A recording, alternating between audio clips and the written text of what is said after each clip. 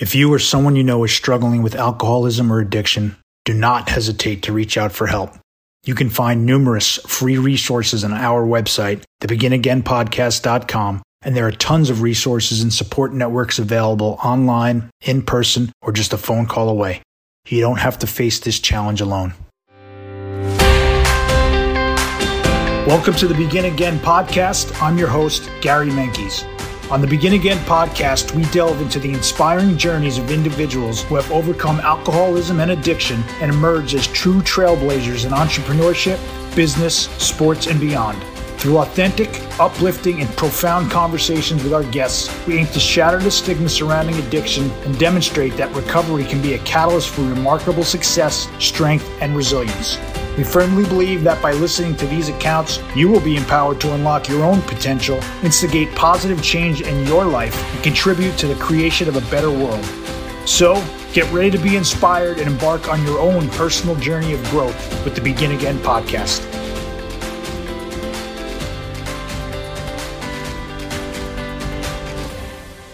Welcome back to the Begin Again podcast. I'm your host, Gary Menkes. And today, it is a real pleasure. I am really looking forward to this. We have Michael Molthan, otherwise known as M2 The Rock.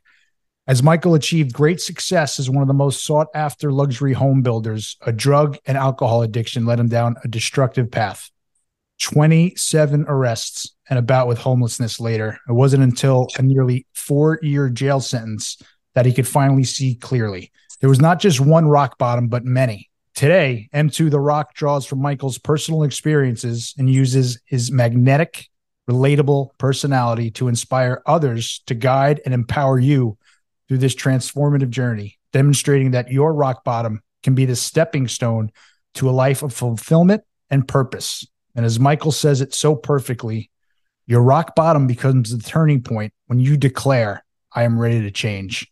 I love that quote, man. I really do. And thank you so much for being here, Michael. It means the world to me, and I'm so excited to talk to you today. Gary, thank you so much. And from all of us here at M2 The Rock, we support what you're doing. I've been looking at your stuff since we first met and you reached out, and I applaud you. And from all of us here, like I said, at M2 The Rock, we really support and endorse what you're doing, and we appreciate you. That means the world to me. You know, as you know, I'm fairly new to this podcast world. I'm not sure how the word podcast even got into my vocabulary, but here I am. And to hear you say those words, it means a lot. It means I'm on the right path. And, you know, this very quickly became a lot bigger than me, like immediately. And there's a higher purpose here. And you speak a lot about your higher purpose. So tell us, how'd we get here? Man, it was a journey, when I go into the rooms of support group meetings, and I don't wave any flag for any support group meeting to protect the anonymity of these programs, which I highly respect. I announce myself in these meetings that, hi, I'm Michael. I'm a drug addict, alcoholic. And the reason why we say those in those meetings is for the newcomer to feel safe that they're in the right room, that they feel that connection and feel safe and, they're not an outcast. But that's not who I am today. That's not who I am today. I'm in recovery. I'm a recovered drug addict, alcoholic. And as a result of a 12-step program, support group meetings, and an incredible sponsor, I get to live this life of being happy, joyous, and free today. But, to address your question is, when we share our story, we share about, what it was like, what happened and what it's like today. And we briefly talked on the phone earlier, what it was like. I'm no different than any other drug addict, alcoholic. I drank alcohol. I did drugs. I fell down. I woke up the next day and said, I'm never going to do this again. And I meant it. I meant it with, every ounce of blood in my body. And then I would get drunk and high that night. I just need one, just to taper off, to level out, and I'll just, wean off of this. And I could never do it. And, I just didn't know why I was doing the things I was doing. And, in 2002, at the time I had a lot of money and, was successful, like you said. And I was a good person, we're good people. It's not about getting good. It's about getting well, in recovery. And, in 2002, I went to Betty Ford. And the reason why I don't say treatment and I say Betty Ford, because that's where important people like me go. That's how selfish and self-centered I was. And so I wanted to go to where, the best went.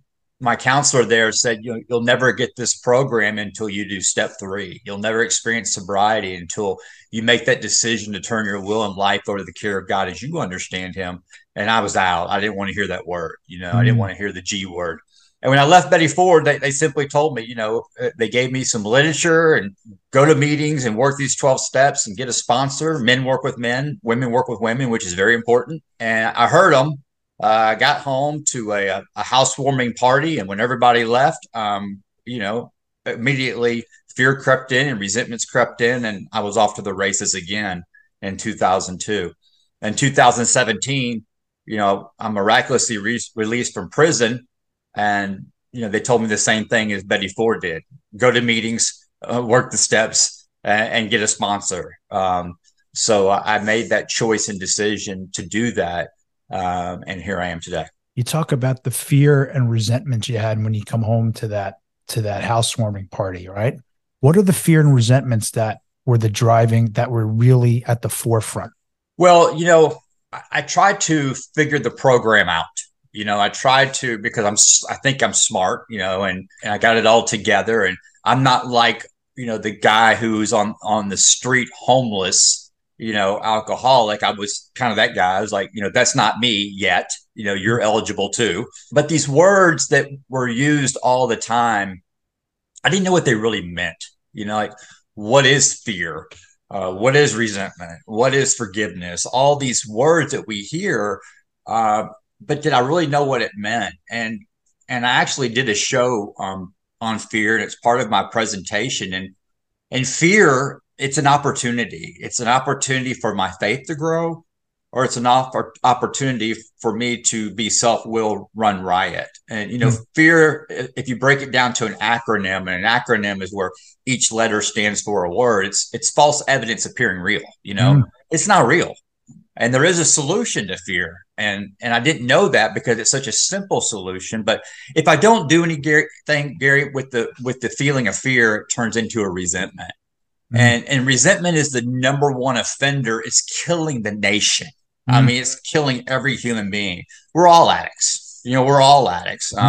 There's a stigma with drug addiction and alcoholism because our consequences are so severe and our actions are so severe. If I don't do anything with the feeling of resentment, then it turns into anger.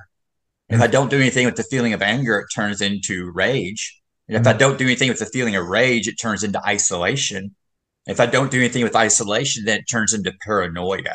And that paranoia is very dangerous, where a simple text, if I send to, my other half saying, I love you, and they don't respond back, I get down to paranoia that she's leaving me, and, no one likes me. And I wake up in jail again with needles sticking out of my arm and not realizing, why all this happened. So the solution to fear before it gets to a resentment is to simply talk about it, and that's where a sponsor or a mentor comes in, because before I'd have these simple fears. I'm like I just brush it off. Like, I got to shake out of it. I'm thinking crazy. Nobody else thinks this way, and they do. But I call my sponsor and say, listen, I sent this text and, all this stuff. And, he'll say, well, the problem is that you had expectations when you send the text. You didn't ask a question. You just said, I love you. You know what I mean? And you're expecting this novel to come back about how great you are. And it sets me up for a resentment. So that's how I broke down fear. And it's really relatable to everybody. And, that's what I want to do at Into the Rock is make it relatable to, everybody, because we are all addicts. We're addicted to visible things to try to fix my invisible problems. I love that. You say so much there. I didn't know. I've looked up the definition of those words, of fear and of resentment, when I came into the program. I didn't know what they were either. I read in the book, I read what they were, and I wasn't really grasping it, to be honest with you. And then I read a definition on resentment, and it was could be something that just irks you just a little bit, or just pisses you off just a little bit. I'm like, well, whoa, I got pages and pages and pages of those. Right. But I love what you say about fear too. Like, when I was out there, Michael, I had it in my mind, I wasn't afraid of anything. And I kind of went out that way. And at least that was the outside. I didn't realize until I got sober and in recovery that I had afraid of everything. I could put pinpoint fear to almost everything in my life. Even to this day, I have to work to it. And one of my favorite quotes, though, that I learned in the rooms was, you can't live in faith and fear at the same time. So it's one of the other. So when I am in fear, I sometimes need to step back, maybe do a little prayer and just turn things over, step three, to my higher power. And I'm in a much better place. I could put fear. I'm afraid what Michael's going to think of me. I'm afraid that how this is going to go.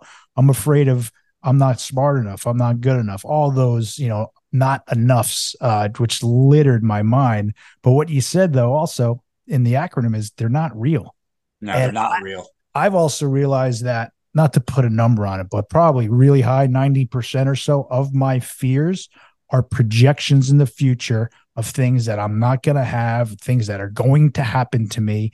And my sponsor had said to me one day, I wasted so much time of my life worried about things that never, ever happened to me. And so those are the projections. That's why for me, I have to get there and it's hard to do, but that's why you need to, for me, speak for myself, really live in today and just in today. And when I'm really there, I'm in a great place. And then I'm filled with gratitude and I'm on the plane I'm supposed to be at. I'm not wired that way though. I don't wake up in the morning, playing with house money, even though we should be. And sometimes I beat myself up for that. Like I find that in our rooms too. Like we are so good at beating ourselves up, abnormally. But you said something also about, the keeping the anonymity of the 12-step programs. And I say this a lot as well. Like when you walk into a room or wherever it is, could be an AA meeting. Everyone knows that's how I got sober. I got sober in AA and it saved my life. I don't care how you get here at all. But when you walk into a room or Betty Ford or wherever it is, there's no big sign, right, that says, come on in, you can completely change your life here. I just went in to stop drinking, but little did I know, very slowly, I started changing my life. And I am a thick-headed guy, Michael. So it took me a while to get the God part of it, even though even early on, they said, just the meeting could be your higher power. Turn it over to the meeting. And I did that. But today, I start my day in prayer and on my knees in prayer, thanking him in gratitude. And that's stuff that wasn't, on my radar 17 plus years ago when growing up. And like I said, you said so much stuff there. I know there was an event, I believe, when you were incarcerated, right? Can you tell us about that moment? I've seen you out there and I love your content, but can you tell us about what happened there? Yeah. So, after my 27th mugshot, I finally said the most honest thing that I've ever said, that we get, tons of messages and people reaching out, to the Rock. And it's usually loved ones and family members, hey, can you help my son? Can you help my daughter? Can you help my husband, wife, woo, woo, woo, all that stuff. And we have an automatic response. And because we've had to set boundaries up in place, we direct them to the website and there's resources on the website, where they can get help. But if it's someone that I know that's a close friend and, they want me to talk to, their loved one, my response is that, he can call me, if it is a lady that's going to reach out to call me, I have a boundary in place a disclaimer that I say, I'll talk to you, but you're going to be on speakerphone with another woman in the room. Do you have a problem with that? So they don't. And, the direction I go there is to try to get them, connected with another woman, that's in recovery, that can help her. But when I do talk to these men and these ladies, I ask a simple question and I tell them there's a right answer. And that answer is, why I ask them this question: why do you drink and why do you do drugs? And they always come, back and explaining. It's my husband, my wife. I go, wrong answer. My job, wrong answer. I was abused. I have trauma, wrong answer. And all these things, these questions I'm asking, and they eventually get frustrated, it's good when they start getting frustrated because they go, M2, I don't know. I said, that's the right answer. And that's what happened to me that I recognized is that I finally said, I don't know why I drink. I don't know why I do drugs. I don't know why I'm doing this. And I'm willing to do anything it takes to get clean and sober. And I didn't care how long the judge was going to put me in prison. I just didn't care anymore because for so long, I was trying to get clean and sober my way. You know, I would do all these little things. I'd go to some meetings and all, but I wasn't open minded. And, I had to change everything. I had to change one thing and that's changed everything. So when I said I don't know, that's when this awakening started to happen. When I was incarcerated the last time, I was very paranoid. I was always pacing. They diagnose you when you come in as far as what your crime is and, put you in the proper tank. And for some reason, they put me in an aggravated assault tank. So I was in this tank with murderers and, that were doing life. I mean, they had no hope. They weren't going anywhere. And it was rock and roll when I went in there. And, I went in there and I'm white and proper and, scary.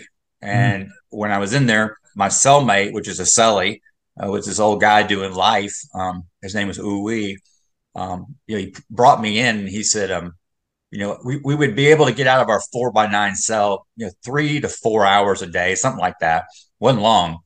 And we were locked up. And he told me, he said, man, you're doing a hard time and you're out in that world. And what that means when you're locked up is you're out in that world thinking about the future and the past. And the fear and anxiety is creeping up. And I'm thinking about what people are thinking about me and all this stuff. And then this, magical day, just as simple as, he asked if I would read to him. I'm like, why? And he says, well, because I can't read, I can't write. Come to find it, no one in the tank could read or write. And I have really cool handwriting and people want me to write letters for them. And then I recognize it like 4 days go by and I'm calm and I'm at somewhat peace. And I'm thinking about this. I'm like, 4 days just went by and I'm not pacing and moving around. And then on July 7th, 2017, I was in my top bunk asleep and I just woke up and I prayed so many times these foxhole prayers, like, come into my life, save me, change me, help me. And that night, in the middle of the night, I woke up and I literally couldn't breathe, Gary. I mean, I could not breathe. And there was this tightness in my chest. And, I thought I had having a heart attack, but it wasn't this physical, uncomfortable pain. It was just something different.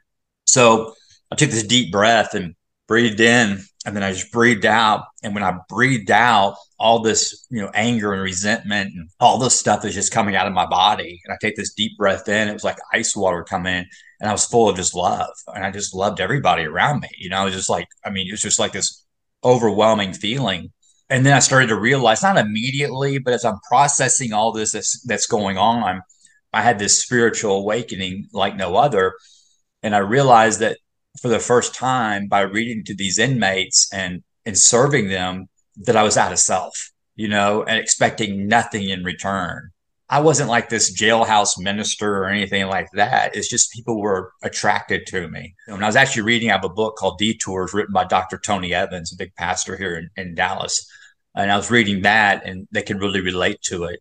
And then it led me to the Living Recovery Bible. It has 12 steps in it. And I was reading that, and these words were no longer black letters on white paper. They were really helping me, and I could relate to it. And then the big book started really making sense to me. And then I started getting into history and knowledge and studying it. And when I was locked up, I didn't have this business plan or this, awakening that I was going to be this influencer, speaker, into the rock and all that. Still don't. This is not what I had planned. And then on October 13th, 2017, I was in transit and I was down in Central Texas, and I walked into another ag tank and it was rock and roll. I saw people getting killed in front of me. I was just to myself reading and journaling, and an inmate walks up. He says, man, you got really cool handwriting. What's it say? And I told him what it said, and he goes, well, what are you reading? Because I was, underlining stuff. And I said, well, I'm reading this. He says, will you read it to me? And I said, why? And he says, well, I can't read. And it's, in the film, there's a short film out there. That's when I looked up at God, and I realized for the first time I was looking through God's perspective. In the literature that we read from in this 12-step recovery book, it's being rocketed to the fourth dimension. And what that means is that I'm looking at things through God's perspective. The things that don't make sense to me, the things that were done wrong, we look at it through a different perspective, and we look at it through God's perspective on what he is wanting to happen through that. And so I was looking at it through a different, perspective that, I see you. I know why I'm here, and I'm reading to these guys. On October 13, 2017, they they came over the speaker and they said, Michael Molthan bunking junk. And I was miraculously released from prison, and they literally had to kick me out because I knew it was a technical error. Even the guards knew it was technical, and they released me as a result of forgiveness. That's when I forgave all the people in my life who had done me wrong, and most importantly, I forgave myself, for the things that I did. And that freedom was so amazing. I'm a Bible guy, it works for me. That's my higher power. And, it says in Matthew 6:14-15, it says, this is my translation, when we forgive the ones who have hurt us, God will bless your game. If I have a resentment and I'm holding on to it, it blocks us from our destiny. It blocks us from destiny. And once we release that, God will, take us to our destiny, because I can't help anybody, Gary, if I have a resentment. Can't help anybody. And I see that a lot in people with early recovery. Step one, we admit we're powerless over alcohol and their life's unmanageable, and it kind of feels good. And we go to step 12 and we get addicted to the feeling of helping people. You know what I mean? But we can't help anybody if we can't answer the question, this is why I drink and why I did drugs. As a result of that, I got set free and traveled 300 miles, and Judge Bennett, set me free. And she says, go pay it forward. And local media got a hold of it. And it's just been nonstop ever since for the last 6 years. So unbelievable. Unbelievable. Just yeah. incredible. Right. But it's tough. This is tough. I mean, I live the life, I'm transparent, I tackle tough topics, if I've been struggling, I'll share that on the platform, But when I'm struggling, I also provide the solution. This is how I'm working through it today, and that helps others. Can you put a finger on, like, which I'll go back to your quote, which I love, your rock bottom becomes the turning point when you declare, I'm ready to change. Can you put a finger on your? Yeah, I can. I realized that, that's another thing, hit rock bottom. What does that mean? You know what I mean? And I would even say, all the times of, crashing and burning, I said, I finally hit my bottom, it's over. What got me to rock bottom, Gary, were my character defects. Okay. It wasn't the drinking and drugging. It was resentment and anger and rage and isolation and the paranoia, revenge, morbid reflection, self-pity. That got me to rock bottom. That's the only tools I ever knew. That's all I knew. So I would use those tools to get out of rock bottom. I would have resentment and anger and rage fuel me to make the comeback. You know what I mean? The Rocky music would play, and I said, I'm coming back. I'm gonna prove you wrong. I am going to prove you wrong. And so I would use those same character defects to get out of rock bottom. So in recovery and in this disease, and for all of us, people would say, Michael, we see this cycle in you, right? You have a cycle. It's so predictable. It made me so mad inside. I understood, but I didn't understand. And so I wanted to understand what this cycle was. This last time when I hit rock bottom, I finally realized it was the same rock. I mean, it was the same rock every time I hit it. And I realized that the rock at the bottom in all these times was God, right? It was God. So I made the choice to stay at rock bottom, to stay next to the rock and have men in recovery, godly men, pull me out of the bottom. And God worked through these men to get me out of, starting with the inmates that I was locked up with. God used these men to pull me up slowly. And it started with just simply reading to an illiterate man who murdered someone, intentionally murdered someone, to get out of self. And it slowly got me out of the bottom. Unbelievable. And you said back before, which I love, your solution to fear is speaking about it, is talking it out, is sharing things. And that's simple. Right. And, I can speak for myself, and I'm sure you didn't grow up that way. Like, you can't say a word to anyone. You keep everything bottled in. If you speak out, you're a weak man. You don't share what's going on. You don't share feelings, man up, tough up. It's all BS. None, all of it is BS. And you kind of mentioned, you were touching upon, and I say for myself, I was given this gift of an open mind. Like, I know nothing. I thought I knew everything, and I tried to do everything my way. And it wasn't until I I turned everything over and I surrendered. And when some, strange guy came up and said, "Hey man, give me a call tomorrow. Here's my number," when every instinct in my body is to tell him to get the fuck out of here. Like, Mm-hmm. talking to the wrong guy. When I was given that gift of, I don't know anything, these guys are sober, it makes no sense, but I'm going to call this guy tomorrow just because he told me to. And that was, that's, I call it for me, given this gift of an open mind. You articulate it so amazingly, actually, your whole solution to fear, but every step to it, to anger, to rage, to isolation, to paranoia. I'm the same way too. You send a text message, sometimes and this is new too. I have to ask myself, what is the outcome what am I really after by sending this text message? And sometimes you got to step back because it's my ego that wants something in return by this text message, even though it's masked in a very, nice message, right? Like, I love you, like you had said, using your example, but you really want something back. And that's my ego. That's my self-centered ego. And ego, I love this term, this acronym too, is edged God out. It is pushing away and it's just putting Gary into focus.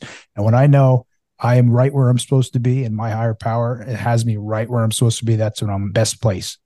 That's right. And that's why talking about it, there's a difference between being scared and fear. It's a big difference. Okay.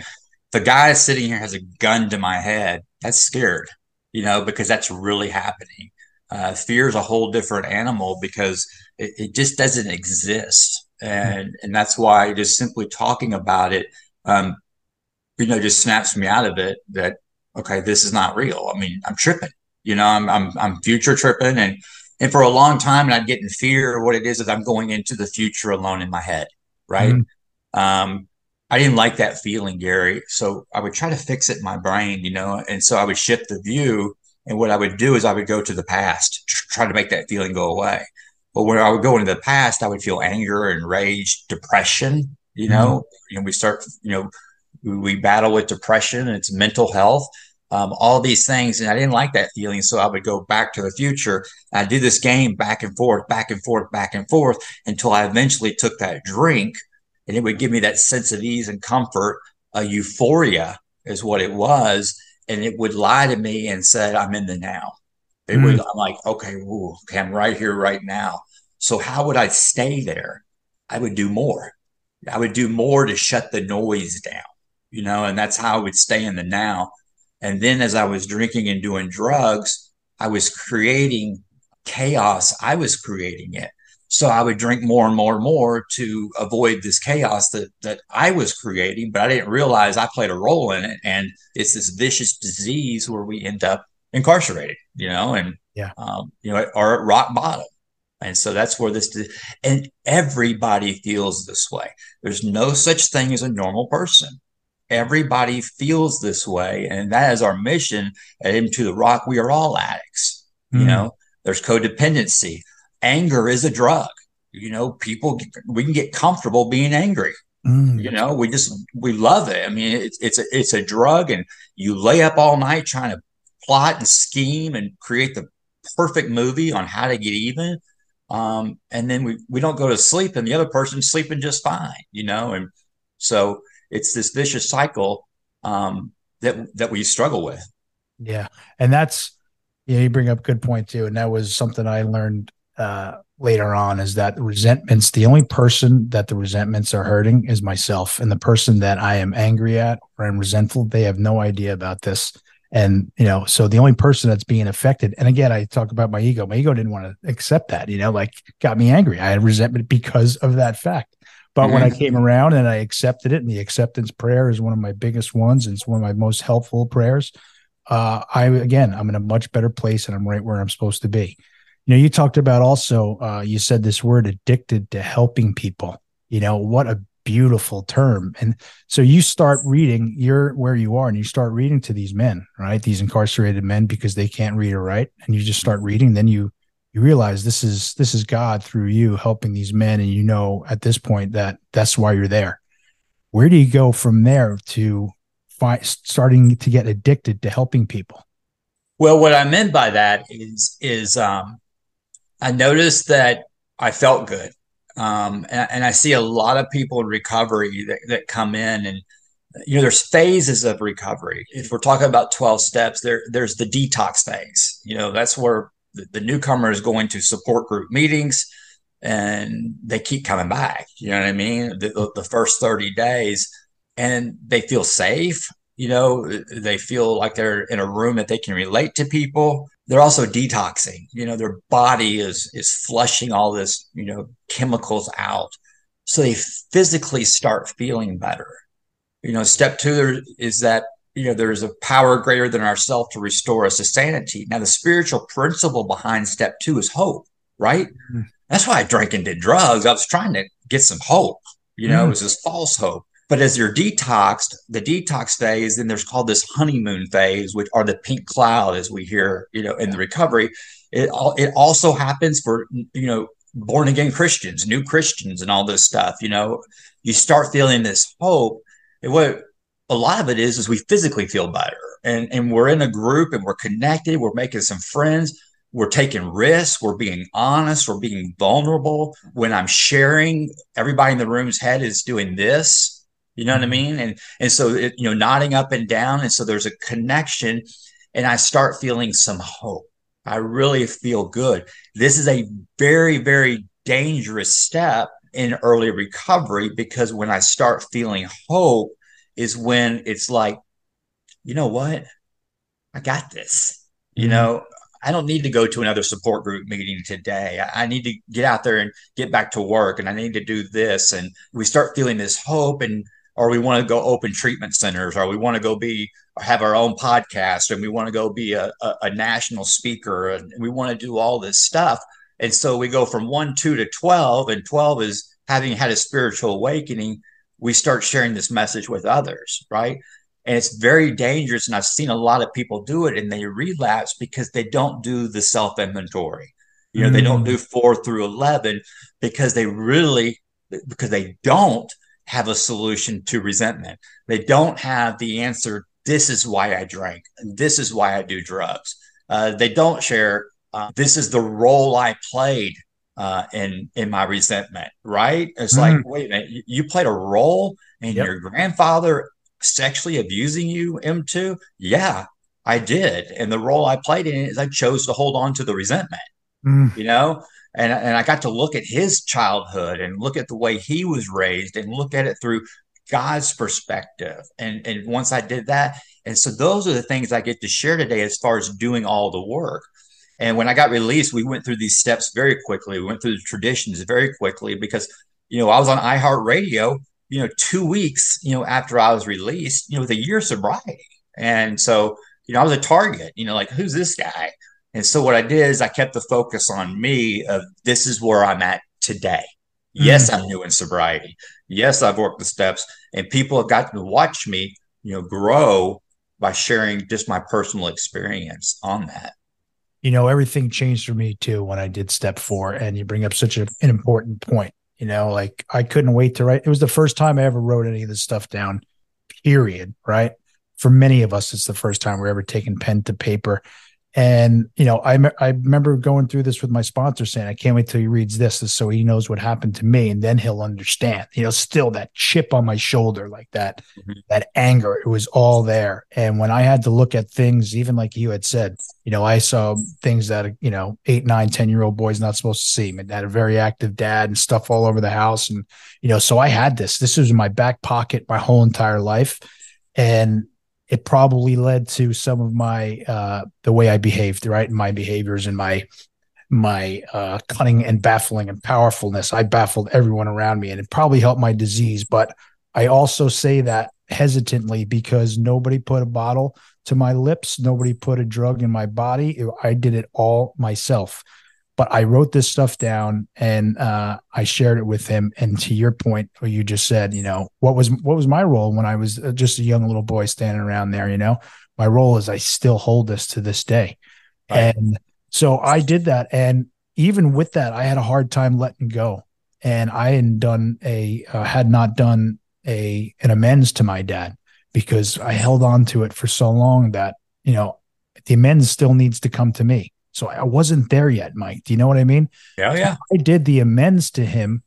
Something else had come up. I had his brother-in-law, his sister's husband had passed away, and there's a whole family thing, and no one was speaking. And I went to talk to him and I said, you know what, this is recently, this is 2 years ago. I've been sober 17 years. So I did my amends with my dad in 15 years of sobriety. That's But I awesome. went and told him, yeah, I said, listen, I went there for two reasons. One is I'm going to clear my side of the street. I'm going to clear the wreckage of the past on my side with him. But I'm going to tell him, if you don't go to this wake or this funeral for your sister's husband, we used to be so tight, all of us, like, that's it. Like your nephews, I'm just putting myself in their shoes. You're done. There's no chance. They'd love to see you there, but if you don't show up for this one, they're not gonna. That's it. And then I said, and by the way, Dad, I've been sober for 15 years, and I immediately I lost it, and I just said, Mm. I'm sorry, and I'm sorry for all the stuff I did. I'm sorry for when I called you out. I'm sorry for when I threatened you. I'm sorry what happened that night at the dog field in front of your friends. It's funny. Maybe funny is not the right word, but it's amazing how as soon as I got there, like honestly, as soon as I started the amends, I lost it. And Yeah. lo and behold, again, stuff that I don't know anything, like he and I's relationship is so much better just because of that. And it's just Right. because, and he was like, Gary, it's all right. Like, stop, Right. he's like, don't worry, stop. And I bring that up because we're on a level now. Like there's no there's no BS. There's no underlying undertones that we haven't shared. It's all out. It's all kind of been done. Like we're in the same level playing field, if you will, if that makes sense. And you brought up character defects. I find it so funny in the big book that step 6, 7, there's like it's like not even a paragraph. It's like 1, 2. And I remember the first few times I was like, oh, cool, done it with 6 and then with 7. Let's move on to 8. And now being sober as long as I have, like we read this book, Drop the Rock. I'm sure you're aware of Yeah. Drop the Rock, and it's all Yeah. about steps in 6, 6, and 7, and it's Right. all about my personal character defects. And we read this book. I'm in a Monday night group with a good bunch of sober guys, and we read this book. We finished it, and we're like, we got to read it again. We all went right through it again because it's all about our character defects, and it's about fears. We still have all these fears, and I really love what you say that everyone has these fears, Michael, because I'll speak for myself again. I always think, even now, it's just me. I'm the only one that thinks this way. My thinking is abnormal. I'm an alcoholic, so no one thinks this way. Only I do. I'm crazy. I'm not normal. But the truth is, we all struggle with that, and I love that that's part of your message, and it's part of sort of your mission statement. That's why you can help so many people. That's a lot of good stuff you just said there. In the 12-step program, I'll hear people say, oh, the dreaded fourth step, the dreaded fourth step. Okay. If the fourth step is something that's dreaded for me, it's because I didn't do step 3. You Mm. know, my God of my understanding is loving, forgiving. It doesn't take inventory. No matter what, I got to go into step 4 excited. And here's something that I want your viewers and listeners to understand. When we go into step 4, we get to find out what we're good at. We Mm. get to find out what our spiritual gifts are and how we can utilize our spiritual gifts. We didn't spend much time on, all the stuff that I did wrong. And my sponsors like, I did that, I did that, I did that, and all this Right. stuff. But we get that out, step 5, here's a church where it's confession. You know what I mean? When I confess it and I repent, which is a church where these words I didn't know about that I can't believe I'm saying. But when we repent, it means to turn away from, right? And when we do that, we are giving God permission to show us grace, Mm. and that's what's so cool about it. Because after step 4, I got to see what I was good at. Character defects, I got to realize what my character defects are. We talk about relapse behaviors. And I'll never forget, I was speaking to a group at a treatment center, and, they were doing their relapse prevention plan. And the counselor, said, what do you think about this? And I said, these guys haven't been sober 8 minutes, and you're having them do a relapse prevention plan. They're just planning the relapse. You know what I mean? But Absolutely. when I recognize what my character defects are, that means I am in relapse. That's Mm. recovery. As I recognize this, if I am, feeling resentful, or if I cuss, all the way down to that, it's like, wait a minute, where'd that come from? Why am I doing that? I'm trying to change the way I feel. Mm. There's some fear there. I like this too, is that I've heard some people say, well, I don't have any resentments. I don't have any. And I'm going, okay, that's great. Good for you. But let me ask you this. Who owes you an apology?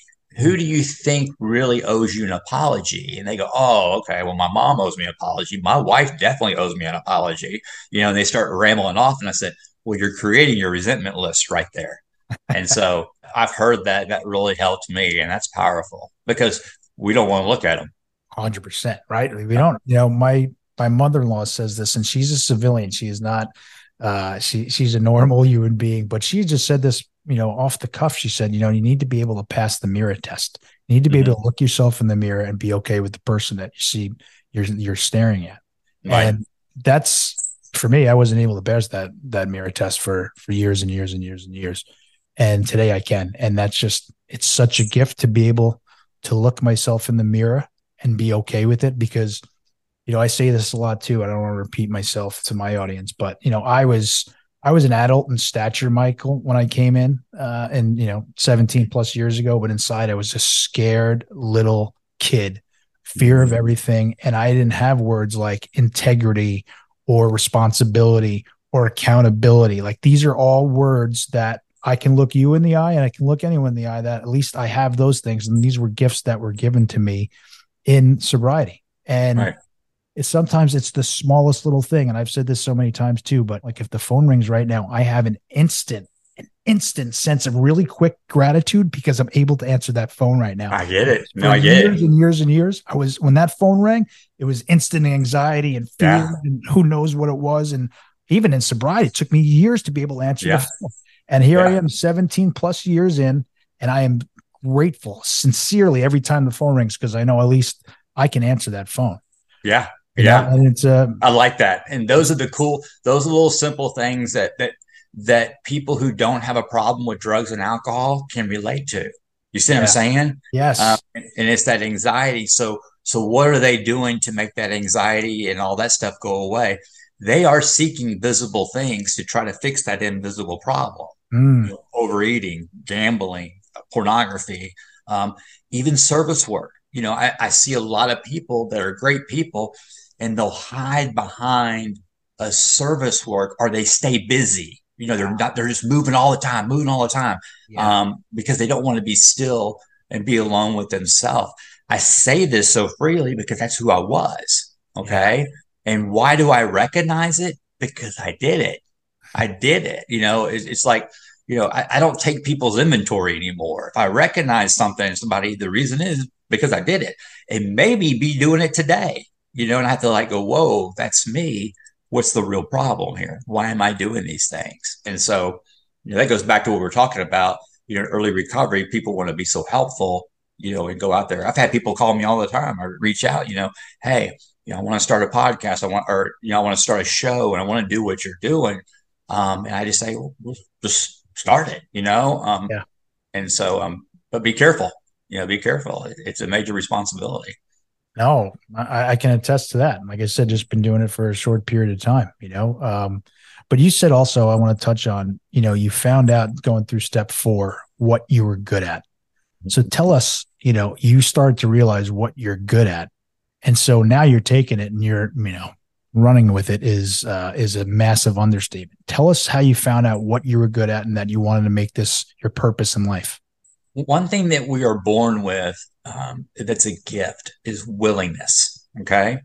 And willingness is a spiritual gift that we're all born with.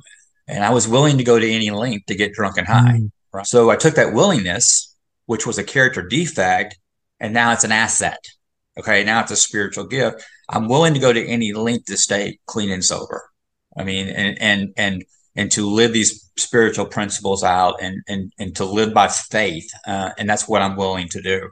Also, I got to look at my character defects. My biggest character defect my whole life was this mouth.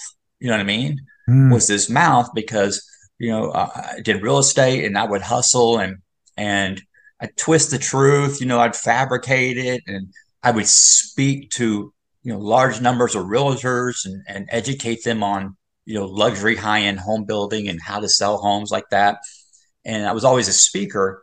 a communicator. Communication is a gift of mine, Mm. but today it's now an asset. I get to use it as an asset to not speak from here, but to speak from here and to be completely transparent and share with others. This is what I'm going through, and this is what I'm learning through it. Mm. And this is I'm seeing it through a different perspective today, and those are the things that are now assets of what I have today. Beautiful. What would you say? And what are the most biggest difficulties for newcomers coming in? What is sort of your your biggest topics people ask you about? What's the most hardest thing right now? The hardest thing, for a newcomer, first of all, just coming in. Mm. I wasn't driving by and I saw a sign for a support group meeting and I pulled in. It was suggested to me, then it was told to me, then it was demanded to me, then it was court ordered by me, to go to support group meeting. But when they come in, the first thing for a newcomer is to take the cotton out of your mouth. I'm going to take the cotton out of your ears and put it in your mouth. Just sit and listen. And the sooner that they get to that real honesty of literally saying, I don't know why I drink and drug. Mm. That's it. Just to admit that, that is the most honest thing that a newcomer can do. And I'm willing to go just today without a drink. It's amazing when I do talk to someone on the phone and they're really struggling, and they want to get clean and sober, and we start talking on the phone, and on the iPhone when you're talking, it has the timer, the clock that's ticking, right? Right. And so they're sharing, and they finally say, I don't know, and we start talking, and I don't give advice, I provide suggestions, and I say this is what's working for me. And as they're sharing, and I'm telling them, I can relate, I can totally relate. I get it. I totally can relate. And as they're sharing and opening it up, and I'll say, hey, can I stop you for a second? They go, yeah. And I said, I'm looking at my phone, and we've been on the phone for 12 minutes and 15 seconds, now 16 seconds, now 17 seconds. I said, have you thought about drinking in the last 12 minutes and 20 seconds? They go, no. Mm-hmm. I said, do you feel just a little bit better than you did 12 minutes and now 42 seconds ago? They said, yeah. I said, that's hope and that's faith. Because right now you're out of self and you're experiencing something that's a lot bigger than you that's staying sober. So get to a support group meeting, and go put your butt in the chair and listen to that. And they just love it. They just kind of gets them because I feel better, you know, when I go to a support group meeting, if it's a 6 o'clock meeting, if they call on me first, I pass because it takes about 6:15 till I get out of self. I start feeling better at about 6:18. I love that, because that's really what it is. And we touched upon it earlier that, we weren't raised to talk things out. And that's the mantra of the Begin Again podcast, is to help one person today, right? To let them know that they're not alone, that they don't have to live this way anymore, and that they completely can completely change their life around. But most importantly, it's keeping you sober. But that's the added benefit, right? It Yeah. is. It's a thing of service. And I laugh again because I had gone through this, I don't help enough. I need to help more people. My sponsee roster is not big enough, which again, that's an ego boosting thought, right? Like I want to be able to help more people. I want to have more sponsees. And this podcast came, and now it has the chance to having speaking to people like you to again help one person today. And I say that hopefully this thing's going to grow really big, and we're going to help more than one person. And you are helping people every single day. So, but where do we find you today? Tell us where M2 is today, and where is M2 going? I got to say something really quick, Gary. Please, Is that it reminds me? So this answers some of the questions. So we do radio tours, and I'm on radio shows, all over the country, being interviewed, and with Fox News and ESPN, and these really cool platforms. And I did a radio interview with ESPN recently, and the guy says, what's the cure for addiction, drug addiction, and is there a cure for alcoholism? I said, I don't know, but I know there's a solution. And he says, well, do you have that answer? And I said, absolutely. And they went to a commercial break, and then they came back and they said, Now, everybody get ready, because Into the Rock is going to provide the solution to drug addiction and alcoholism. And I said the solution is very simple. It's one addict working with another. Mm. It's one alcoholic working with another. It's men working with men, women work with women, and it will change the entire outcome of this epidemic. You could put a wall around the whole country. Okay. I'm still getting high, because the problem is the addict. Okay. It's not people bringing the drugs in. The problem is in me, Mm. and until I get honest, and the way we resolve that is one addict's working with another, one alcoholic working with another. As far as what we're doing, we just signed on with a big firm out of Baltimore, and as we speak, we're going to be launching to even more of a national level with major newscast, and Into the Rock being a correspondent, kind of a go-to guy on addiction recovery. And I'm going to be providing solutions, talking about recovery, not talking about stats. You know what I mean? Right. Every day, 1,000 people die a day of fentanyl and all this stuff. I'm tired of hearing that. Yeah. Somebody needs to be a voice of recovery. What's the solution? What do we do? How do we tackle these things? And, the only thing that does work is, and this is why the courts all over the country, they court order, people in drug courts to go to support group meetings. Why? Number one, it doesn't cost the state money. And number two, it works. And so we need to carry that message out, and I challenge anybody who's not anonymous, to reach out and to share your story, get it out there, to provide hope for the hopeless. You can reach us at mtotherock.com. That's mtotherock.com.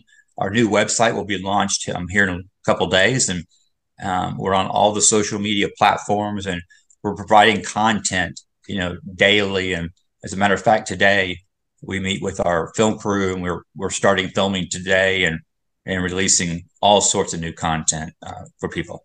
Amazing. And I love you touched upon the epiphany of the forefathers of the Big Book, right? That they realized in 1938, I believe it was, that one alcoholic working with another alcoholic is the solution, right? And that is sort of the premise of your entire thing, and which I think is completely beautiful. And you've touched upon something we talked on the phone this morning, which I love, is I want to focus on the solution. We could have talked all day about, how bad it was, and the drunkalogs and all the places we've been. And I didn't even mention what places I've been, just not repeat it. I want to live in the solution.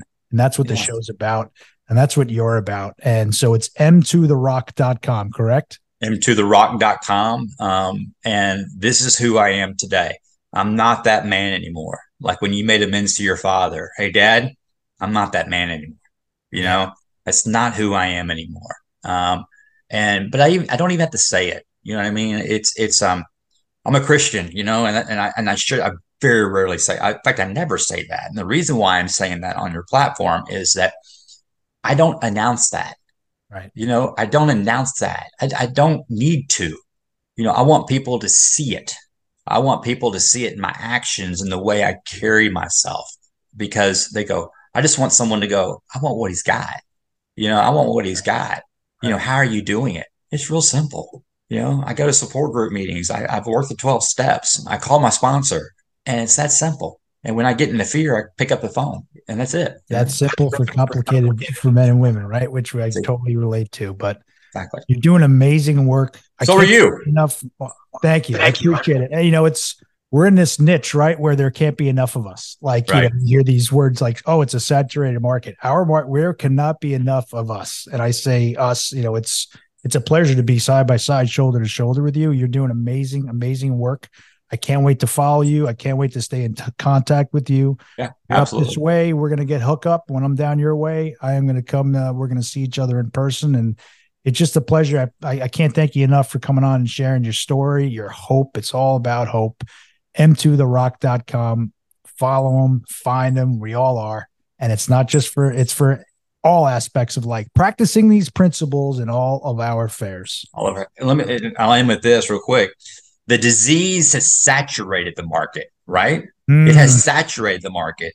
It's time for recovery to saturate the market. Amen. I couldn't think better way to end on that one. Yeah. Amen to that. Amen. Thank you so much, Michael. I appreciate you coming. I can't wait to look forward to you and keep doing all the hard work, brother. Appreciate it. God bless you, my friend. And God bless you, bud. Take care. Mm-hmm. Okay.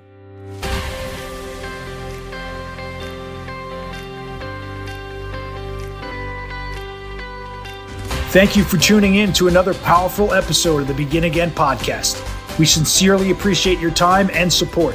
We hope that today's conversation has ignited a spark within you, affirming that recovery is not only attainable, but can also be a wellspring of strength and resilience. Our ultimate goal is to make a difference in someone's life every single day. By sharing these stories of redemption, we strive to empower you and inspire you to unlock your fullest potential, facilitate positive transformations, and contribute to creating a better future for yourself, for your loved ones, and the world at large. If you know someone who could benefit from listening to our show, please share it with them. And if you resonate with our mission and feel compelled to do so, we would greatly appreciate your support through a 5-star review, following us on Instagram, and subscribing to our YouTube channel, The Begin Again Podcast. The more positive reviews we receive and the wider our message spreads, the greater our collective ability to help others realize that change is possible in their own lives. Thank you once again for being a part of our community. May you be blessed on your own journey of personal growth and transformation.